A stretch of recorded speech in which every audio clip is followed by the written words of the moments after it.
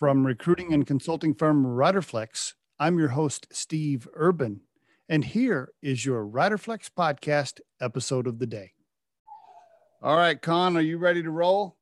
I am indeed. Let's do this. Very nice to meet you, my friend. Thank you for being on the Riderflex podcast. Thank you for having me, Steve. It's a pleasure to be here. Before we get into the business, why don't you tell the listeners about yourself? Just give us the background. And yeah, I saw you went to school over in London or Canterbury, I guess. Fascinating kind of story. You know, you look you up on LinkedIn and you're like, oh, that's interesting. How did he wind his way to Boulder? And so, but anyway, why don't you start with some early family stuff, maybe? Where you grew up, parents, siblings, anything you want to talk about. Yeah, sure. So my route to entrepreneurship was a little bit different than, I guess, most people. I come from a very science background, but I actually was born in Hong Kong during the British rule. And our family actually emigrated to Australia soon after I was born. Hong Kong was being transferred back to China, and we knew that, so we kind of left that situation. I love the city, love the culture there, but we didn't know what was going to happen. So we ended up in Melbourne, Australia for about 6-7 years. Grew up there. Loved the Australian culture. It's one of the greatest, great countries of the world. But then my dad, who actually was a VP of product for my uncle's company at the time, making disposable nappies or diapers, back in the 80s when disposability, was a new fad, a new thing, right? Okay. And so my uncle and my dad transferred to England to expand the business, and obviously the family went. How old were you then? I was about 13 at the time. Yeah, so okay. I was 7 when I left Hong Kong, and then about 13, 14 when I went to England to live. Were you pissed, or were you like, yeah, this would be cool? I think I was a bit too young to understand the implications, right? But I certainly have enjoyed I've maintained my friends in Australia and Hong Kong, and actually in England. So it's been great to have like a strong friends network, families and friends network across the globe. But yeah, no. And then in England, I went to school, and I fell in love with astronomy and astrophysics. That was my first big love in my career. And I actually eventually got into getting my PhD at Oxford University in England. Congratulations, by the way, doctor. Thank you. Doctorate from Oxford is not a small thing. That's a pretty major accomplishment. Congratulations. Yeah, cool. I appreciate it. And it's actually something.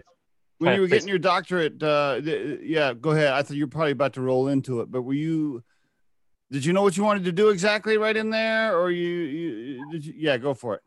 Yeah, when I was growing up as a kid, growing up in Australia, looking up in the sky, and I just fell in love with astronomy. I thought I could be an astronaut, a fighter pilot, and I still have those passions now. But going through the whole PhD program and fundamental research and science, actually, there's a lot of parallels between that and entrepreneurship.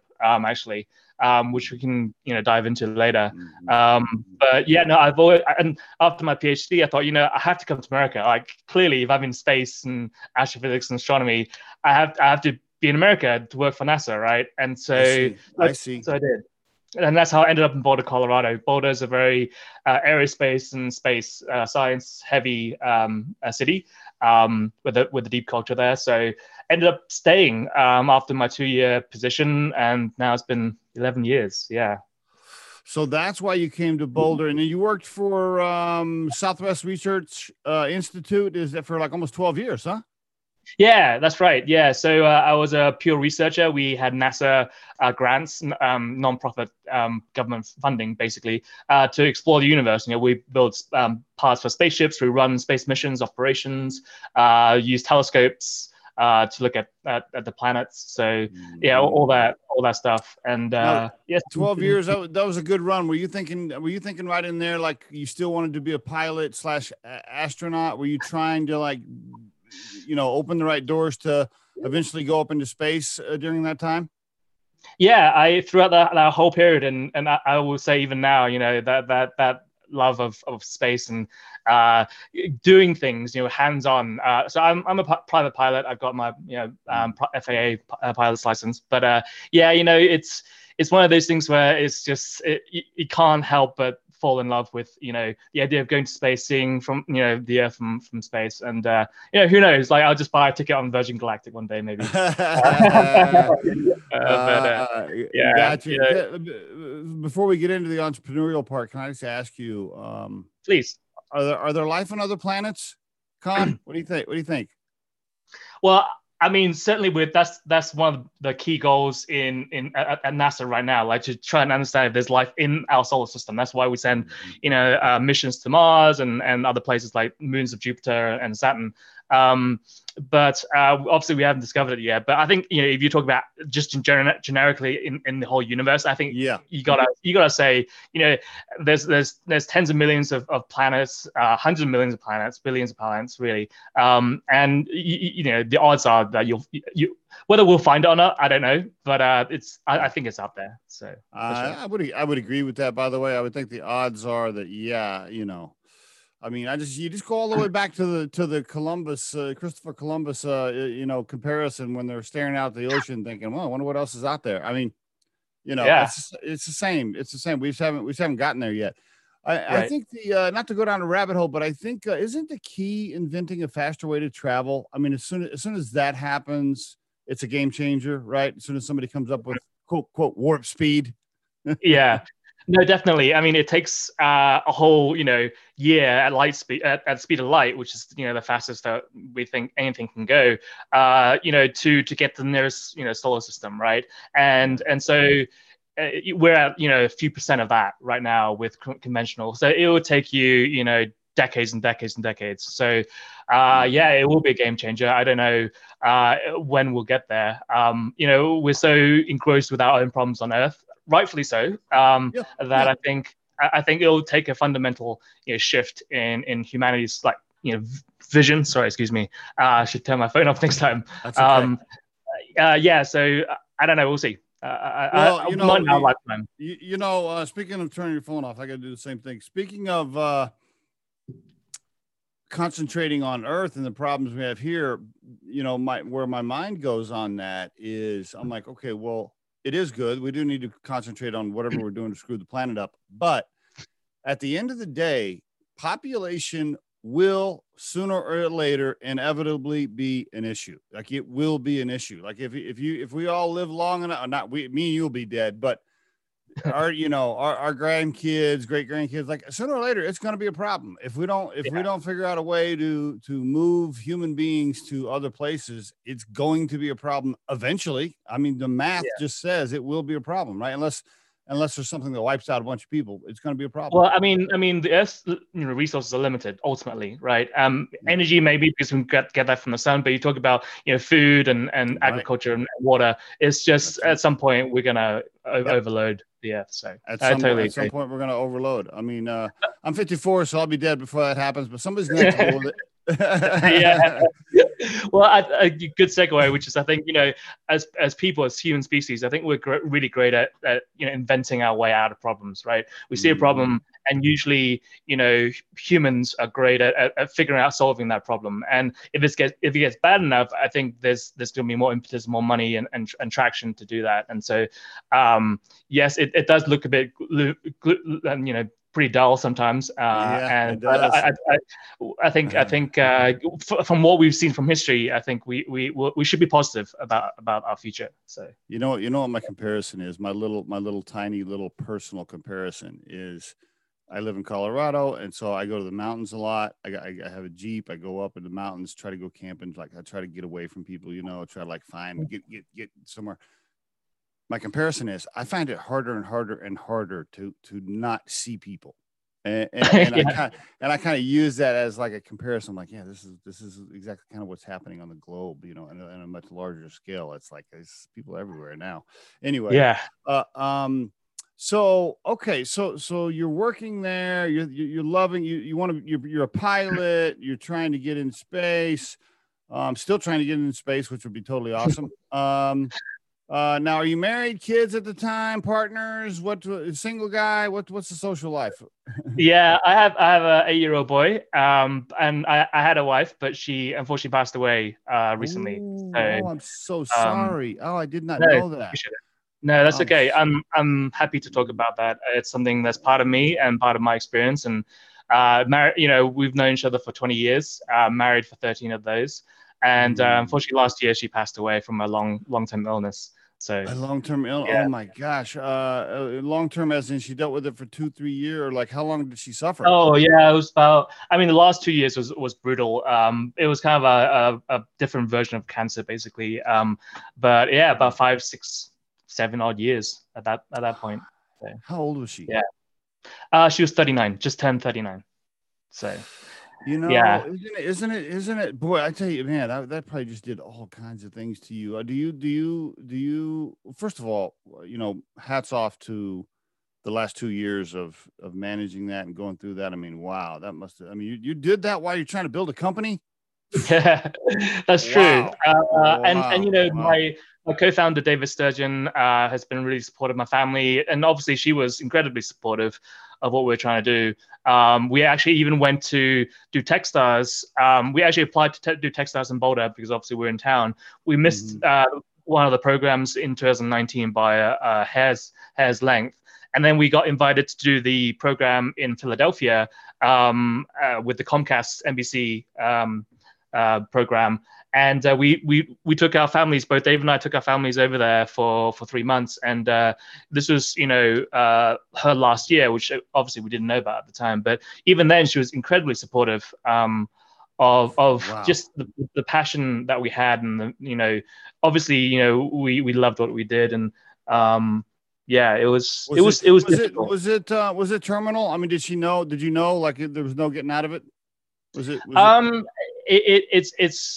It was weird. It wasn't like a terminal diagnosis initially, okay. but as the disease progressed and we saw the data, the progression of as it got more aggressive, then it was more looking more like it wasn't going to work out well. So, Wow. but it wasn't like here you have 6 months like a stage 4 cancer. It was a slow progression of that. Yeah. Did it change the way you live your personal life now on a weekly, daily? Do you wake up and do you see the world a little differently? I do, and I think it also impacts the way that I run the company, and I hope the way that my staff and my co-founder have kind of seen that. Hopefully that reflects. But one of the things is that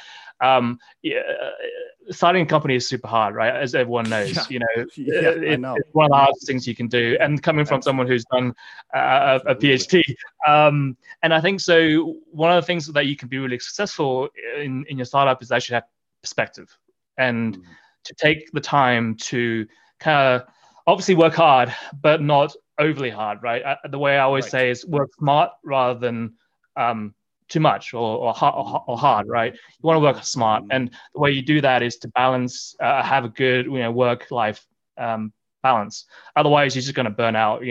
Startups don't rarely exit. Unicorns are rare, right? As everyone knows, that's why it's called a unicorn. And so even with a unicorn, you're talking about 5 to 10 years at best. And most companies don't even get there. So it's a long road. And if you go too fast, too hard, you will burn out. And I think what I've what I've learned. Let's walk into how you got there with your company. Sure. Tell us, what were you like having beers with some friends and you're like, hey, let's start our own thing, or how'd you walk us into it? Go ahead. Yeah, let me just give you like a quick overview of the company. The product's called Uncanny.gg, and we live on the internet with video games and live streaming. We use computer vision and AI to watch gameplay, video games live streamed on YouTube, Facebook, and Twitch. And with that data, we're actually able to control broadcasts, elevate the broadcasts. Like we kind of say, like we're turning 1960s football into Monday Night Football, right? There's a world of difference if you watch the two and compare the two. I see. But yeah, we didn't actually start there. David Sturgeon, my co-founder, he and I was his next door neighbor actually when I first got here to Boulder.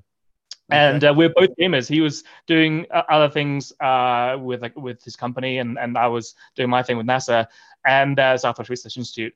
and we love playing video games. And so we met, and every Friday night we'd have beers and pizza and just play video games all night. Cool. And so after years and years and years, he looked at me and said, and we play first person shooters. And the genre might, it's basically Call of Duty, running around with shooting people, right?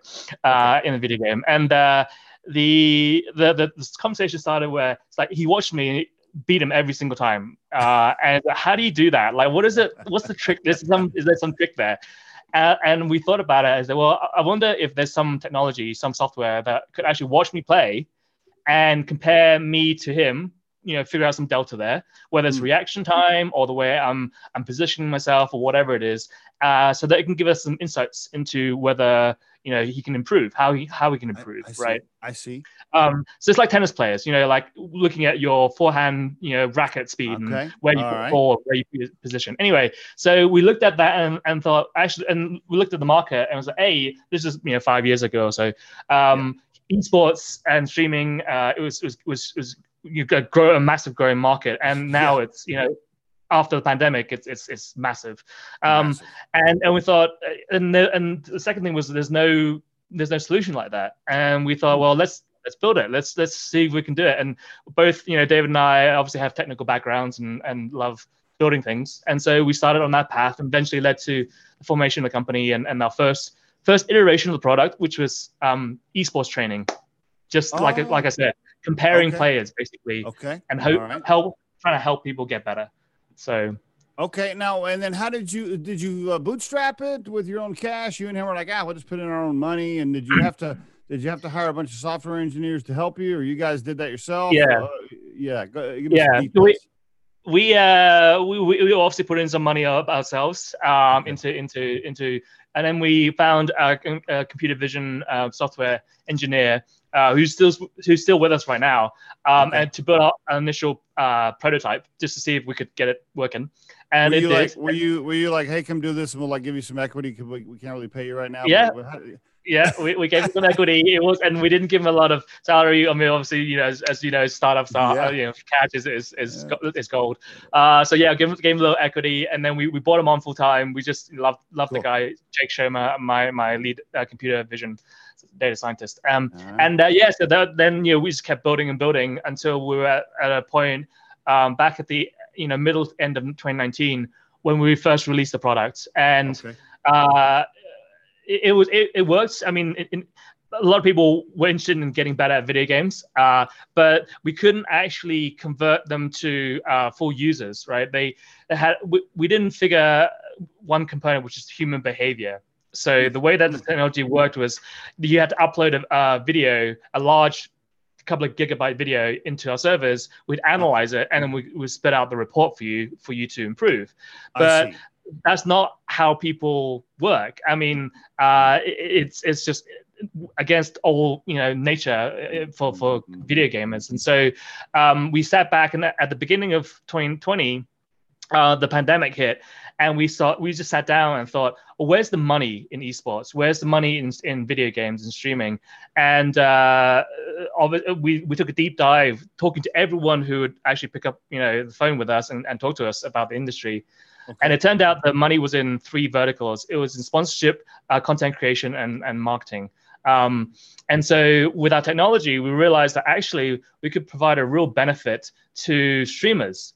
We could actually watch them play the game, and whenever something amazing happened, we could trigger overlays, replays, lower thirds, transitions, AV effects. And just like Monday Night Football would like replay an awesome thing, that a touchdown that just happened, boom, automatic replay. Okay. Exactly. I mean, if you look at a stream right now, on Twitch or Facebook Gaming, 99% of it is public access TV, right? It's a webcam like we're doing right now, and a video game behind it. And these influencers, these gamers, streamers, they expect to play the game well and also talk to chat. There's this stream of chat with their audience talking to them, and that's all. That's as much effort, energy that they can put in. They're also expected to run a full production team with overlays, and that doesn't work. That's why you don't see it, because there's one man crew. And so with automation, with AI, we can actually drive that whole process. Make everything incredibly beautiful, seamless, engaging, so that people stay on their channel. You can separate yourself. There are some 20 million streamers just within North America itself with an audience about. And if they stay on their channel, then the advertisers get more eyeballs, and then that's how they make money because they stay on their channel. I see. And streamers as full-time streamers and influencers, they stream full-time, and so the way they get paid is through adverts and also subscriptions and donations. And those subscriptions and donations only come from viewerships, right? They watch you. I like watching your podcast, Steve. I'm going to donate $20 just because I want to support your channel. And there's so much revenue going into streaming nowadays. So if I'm a professional gamer, I stream all the time. I got some sponsors that are paying me for advertising. Now I can also use Uncanny, right? To make it even cooler, which gets even more eyeballs and gets even more revenue for me from marketers. I see. Yep, that's it. Gotcha. You got it. How do I pay for your service if I'm a professional gamer and I want your service to make my stuff look cooler? Is that a monthly deal? Is it per eyeball? Yeah. How does that work? So right now we're in private beta. So we have about close to 7,000 users right now. It's all free until we go for release. And when that happens, there's going to be two ways that we're going to monetize. One is a standard SaaS model, which is, we have a freemium version with so many creatives, overlays, and hours that you can use. And then we have tier 1 and tier 2 on top of that. And that's for the streamer. That's great. Like I'm going to pay for service because I know it elevates and enhances my stream, and that's fine. That's a fairly standard business model, revenue generating model. But the really cool thing is that for every there's 20 million streamers, or roughly 20 million streamers in North America alone.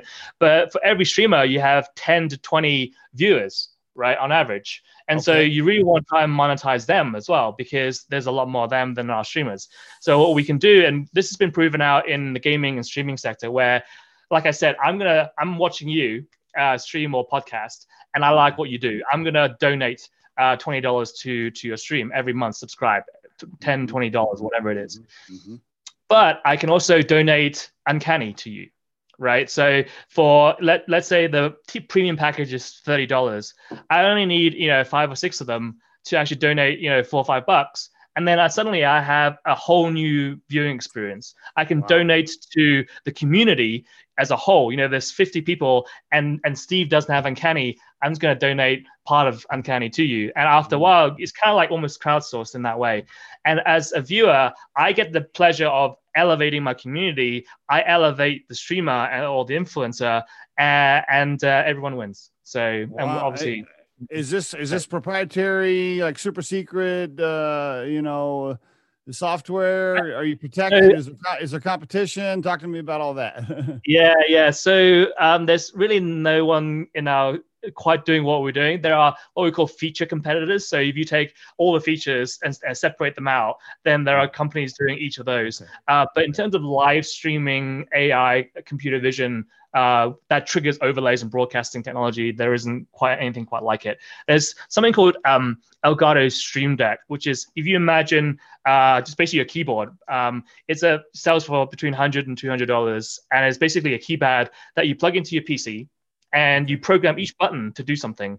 You take a button, you say, I'm going to transition overlay, and during a live stream, I'm going to have the cognizance to push a button at the right time, program properly to do what, and it's been hugely successful.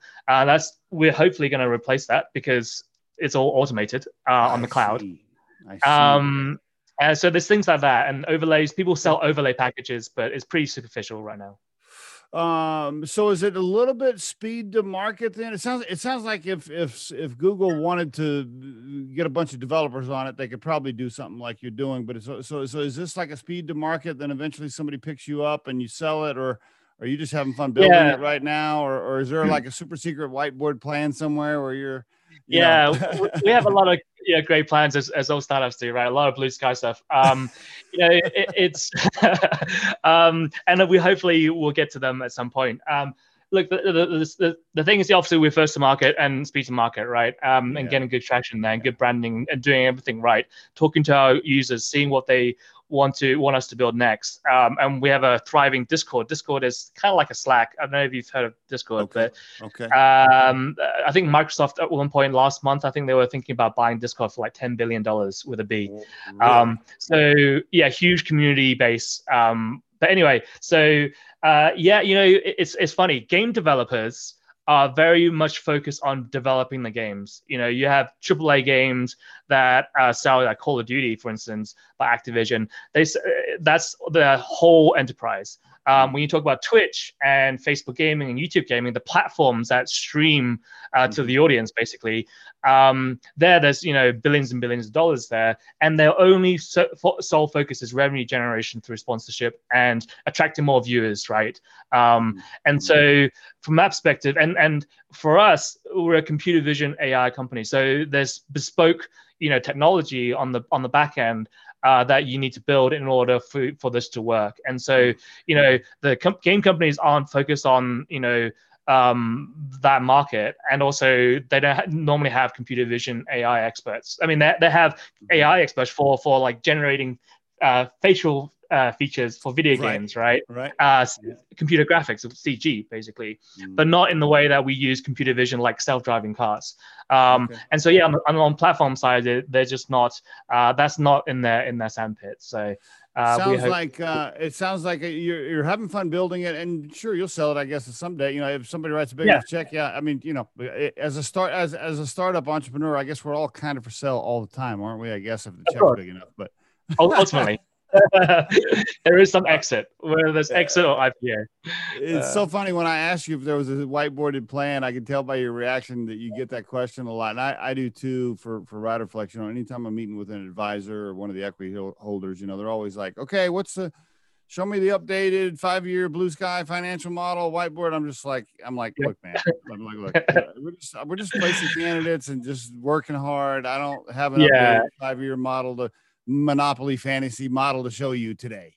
Exactly. Yeah. Well, that's the thing about financial models too, right? Like, we're going through a fundraising process right now, and financial models is one of the key points, right? You got to have it for that. Yep. You got to have it. And the idea is not to have everything sealed up 100% correct. In fact, it's a recent VC told me that, financial models are roughly like 1 or 2% accurate, in the long term. Right. Probably. I'll bet you. Yeah, and it's not supposed to be accurate, right? The idea is to lay out how you're thinking about the whole business, right? And your key KPIs, your key decision points, right? Throughout the whole process. And so you're raising cash. You're in a cash raise right now. Is this like, are you calling it seed? Are you calling it A? What are you calling it? Yeah, we raised our pre-seed over the last 2 or 3 years. Now we're now seed round right now. Okay. So yeah, we've converted a number of angels. They've been strong backers, and now we're moving to the VC stage and running our process there. So how do you like the the cash raise experience and asking rich people to write a check? How do you like it? Are you getting better at it? Do you like it? Do you prefer not to do it? What are your thoughts on it? Well, I think it's always a necessary thing, right? Like ultimately, in a perfect world, this perfect scenario, you never have to fundraise, right? You're always a revenue generator, profitable. You just don't have to start any part of your company to get it going. Ultimately, that's really not how things work for most people. We've had some great advisors that have helped us on that to learn how that whole process works. And to be honest with you, we've been like I said, we've been doing this for 3 years and continue to fundraise, and we still learn new things, right? We still have new questions that VCs ask. It's like, I actually never thought about that question coming out. It's all about process and sticking to the process and just ultimately believing it. And when I jump into VC's calls and angel calls, it feels monotonous and difficult sometimes. But at the same time, like as soon as we get into the stride, it's incredibly like the passion with David and I overflows, right? And that point, it's relatively easy after that. So it's having faith that the whole process will work out for you. So. Well, they are investing in you. I mean, really, at the end of the day, they're investing in you. Totally. you're at that raise cash, burn cash phase, right? So, people are giving you Right. cash and you're not, you don't have any revenue, so there's no price. So you just burn it. I mean, just every day you wake up, you're burning cash. Yeah. And so Totally. and that is a little bit of a stressful period, right, to live in, because you're like, okay, this is all cool right now. These conversations are great. We're raising some cash, but eventually all these people that wrote checks, they're gonna want to see the return on this stuff, and the pressure will start sooner or later. Yeah. And that, I think that pressure helps, right? It depends on how you want to deal with it, right? Like, you can take it and say, like, I'm responsible for my stakeholders, work hard, right? And do the best that you possibly can and make good decisions. So I had another founder on the podcast recently. He said that exact same thing. He said, when you take money from people, if you thought you worked hard before, now you're running even faster because you got other people's money in the bank.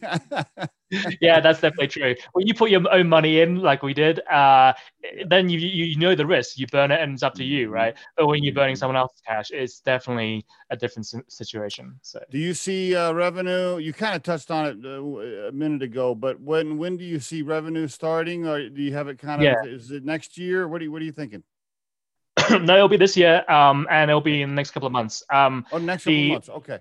Yeah, so the 18-month goal, to spend the seed money will be basically just revenue generation, right? And getting that squared away for Series A in 18 months time. Okay.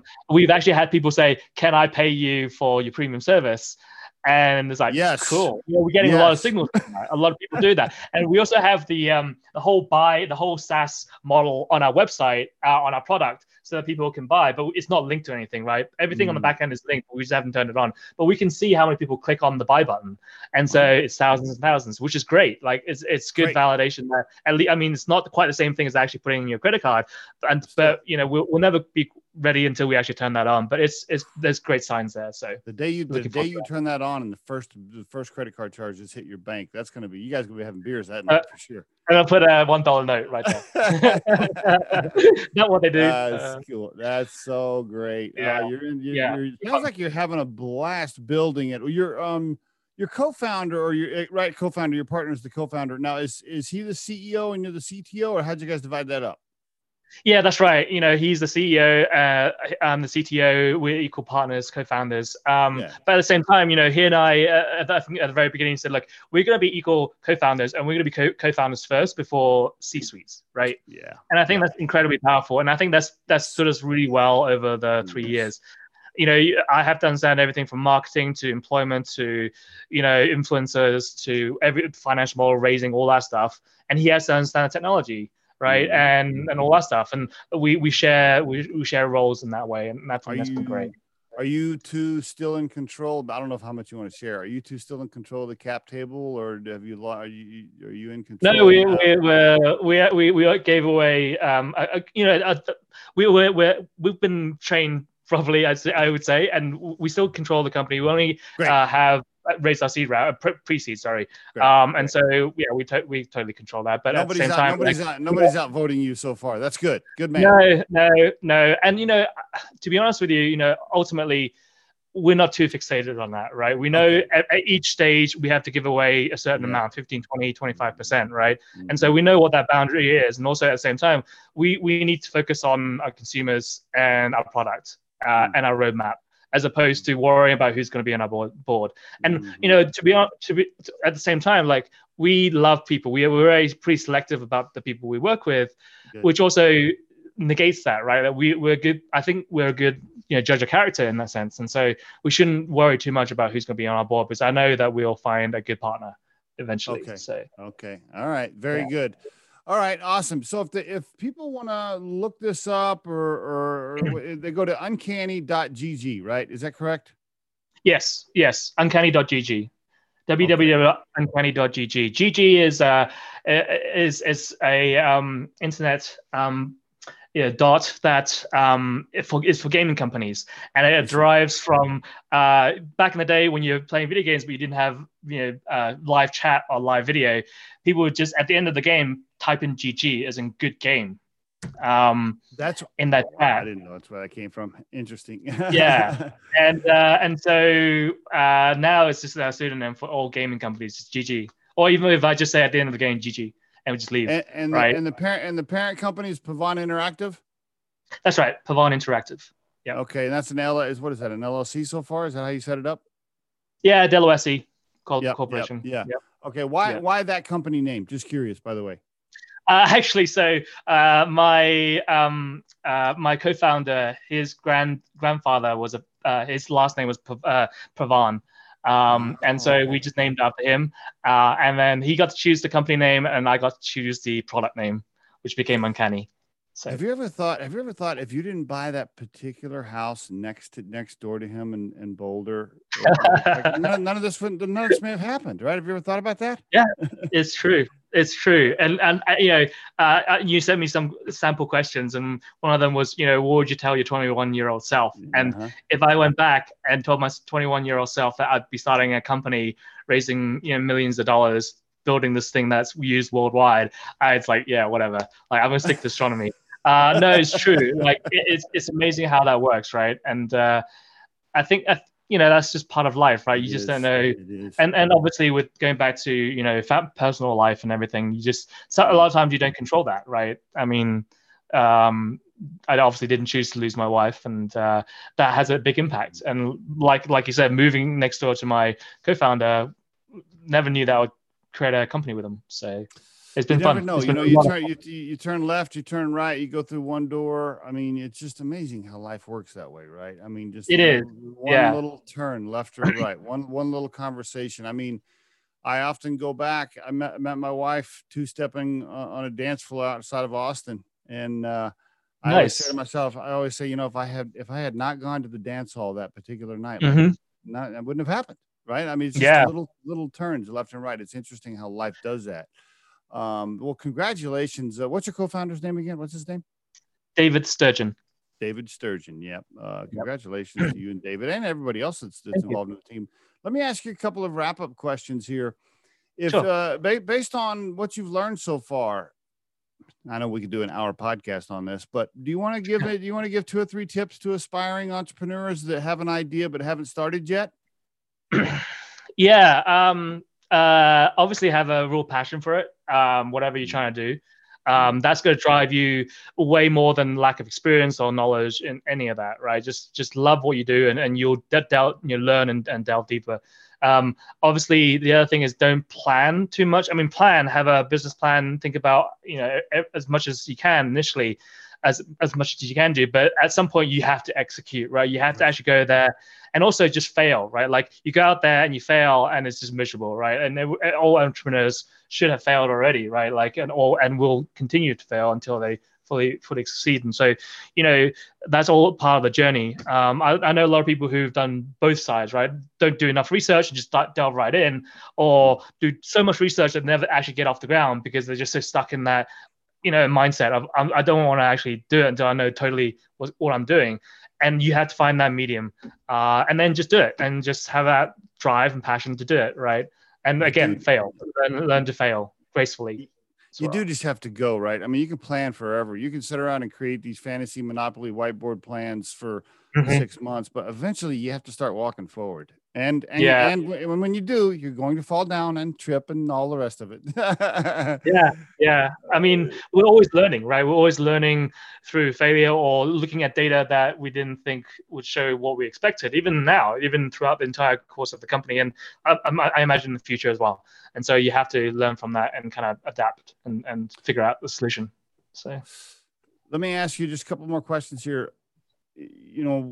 Your core purpose in life now, if you had to define it, I'm guessing, obviously, you have a son that you mentioned, and so that's obviously a core purpose, but beyond taking care of him, if you stretched it beyond him, how would you define your core purpose now based on everything that's happened to you with the company and with your wife? How would you define it? I think if you take both the family and the business together and your career in general, I think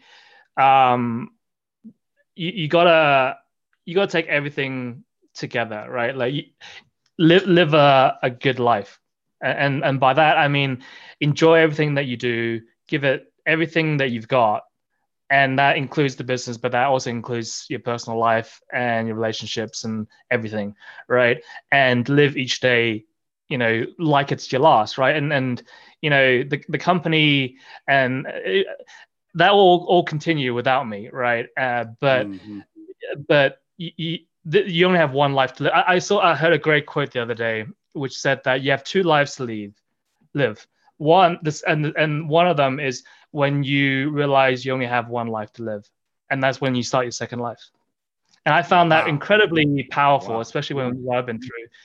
And I think, you know as entrepreneurs, you can lose sight of that, right? Like, why are you doing something, right? And Mm-hmm. you get so deep into the analytics, or why is my churn rate so high, or why does the investor not invest, and all this stuff. And entrepreneurship, like we said, is super hard. And so if you don't have that perspective, you don't enjoy your weekends, Sure. and your hobbies and all your passions, then I think you're missing out on a big part of life as well. So. I couldn't agree more. Couldn't agree more. When I was younger, in my 20s and 30s, I just worked just all the time. I mean, that's just constantly. So did And I. now, So did I. We still do. my mid 40s and now in my mid 50s, I have learned how to balance a little bit more, because it's important, because it's a short window. I mean, as you already know, based on your personal experience with your wife, Mhm. the window, it is a window that shuts eventually, and you just never know like how short it is. And as I get older, I'm just like, damn, I don't really Mhm. have that much active time left. And so you're right, you Yeah. got to be balanced, you got to live And you need life. And sleep. You need proper sleep as well. Figure out what your optimal sleep time is, and just you have to get it. isn't it Yeah. weird how some entrepreneurs are like, yeah, I only get 4 hours of sleep at night, and I get up at 4 and I work till 9. And I'm like, okay, do you Good for think you. yeah, good for you. Do you feel cool when you say that? Does that make you feel special? Yeah. I'm not sure it's good for your health, and probably not good for your long-term outlook on life either. Yeah. No, totally right. People get different, like 7, 8 hours is the sweet spot, right? It's the Gaussian curve. Mhm. And then people like Elon Musk, and they get like 4 hours or whatever, the tail end of that spectrum. Great for them. But most people can't live like that, right? And you'll just burn out. Work smart, Well, not hard. Right. let's end it with a space kind of a conversation, because that's kind of where we started. Yeah, totally. One of the things I do is, if I get super stressed or something's going on with my life, I will, especially if I'm in the mountains camping or whatever, I will really just study the sky, the stars, and and just kind of remind myself, like, okay, let me just calm down, because I am just a little tiny little thing on this blue ball floating around in this gigantic black space that nobody even knows how big it is. It's like, and I'm like stressed about, I don't know, whatever, like something small, I just kind of Oh, remind totally. myself, like, in the big scheme of things, like, Yeah, it really yeah. doesn't matter, does it? No, it's Do you think that way sometimes? yeah, I do. I do. It again, it's really hard sometimes, right? We all have our issues, and we all have our personal problems, and get so engrossed in it. And Mhm. even with the company, like I really want to do well. I really need this funding, and I really need more customers, whatever it is. And but that's why it's so important to get that balance, right? You go camping, go into look at the night sky, and look through a telescope. Go camp, right? Yeah. And I think and when you come down off the mountain, I feel like, and you Mhm. probably can relate. It's Mhm. then you're Mhm. refreshed, and like Oh, totally. I've never thought Totally. about it. Like, yeah, it's incredible, right? So Absolutely. Yeah. And whatever your hobby is, whatever your thing is, and everybody's got their thing, right? They like to do whatever it is, do it. yeah, Yeah. Do it. Have fun with it, because you'll always feel refreshed when you come back and yeah, start getting after it again. Well, absolutely. Con, congratulations on everything. Really wish you guys the best. I'm personally not a gamer, but I definitely get the whole concept of making the experience cooler in the moment. By the way, can you take that technology and like make the podcasts like I do, and like of course everybody's got a podcast now. Can you take that same technology and like make my podcast cooler too? Yeah, so there's a couple of companies out there. We actually spoke to one of them that actually uses facial recognition. So we're talking right now, and I can see your face, but a lot of times I'm not looking at your face, or there's multiple people on the Zoom call, and I say something, and I tell a joke, for instance, to a room Zoom call of 12 people, and I can't see every face, right? It's they're everywhere. And so what the technology for one of the companies, they actually look at your face and see if you smile or if you laugh, and it's a fraction of a second. It's like, oh, I smirk or I look away or whatever it is. They can read that, and that's a similar technology, right? It's using computer vision, obviously facial recognition in this case, doing some sentiment analysis and figuring out, did you laugh? Did you what? And then did I? How physical am I? You know, things like that. And so there are a couple of companies out there that's trying to do that for Zoom meetings and non-gaming applications. Yeah. Okay. Well, I wish you the best, my friend. I'm going to ask my son. My youngest boy's a gamer, so I'll definitely talk to him and tell him about your company. Put him in touch. Yeah, I definitely will. Thanks for being on the Riderflex podcast, my friend. Great job. Appreciate it. Thank you, Steve. If you think today's tip or guest interview can help someone you know, please share this with them. If you've enjoyed today's episode, please subscribe to our channel and hit the like button.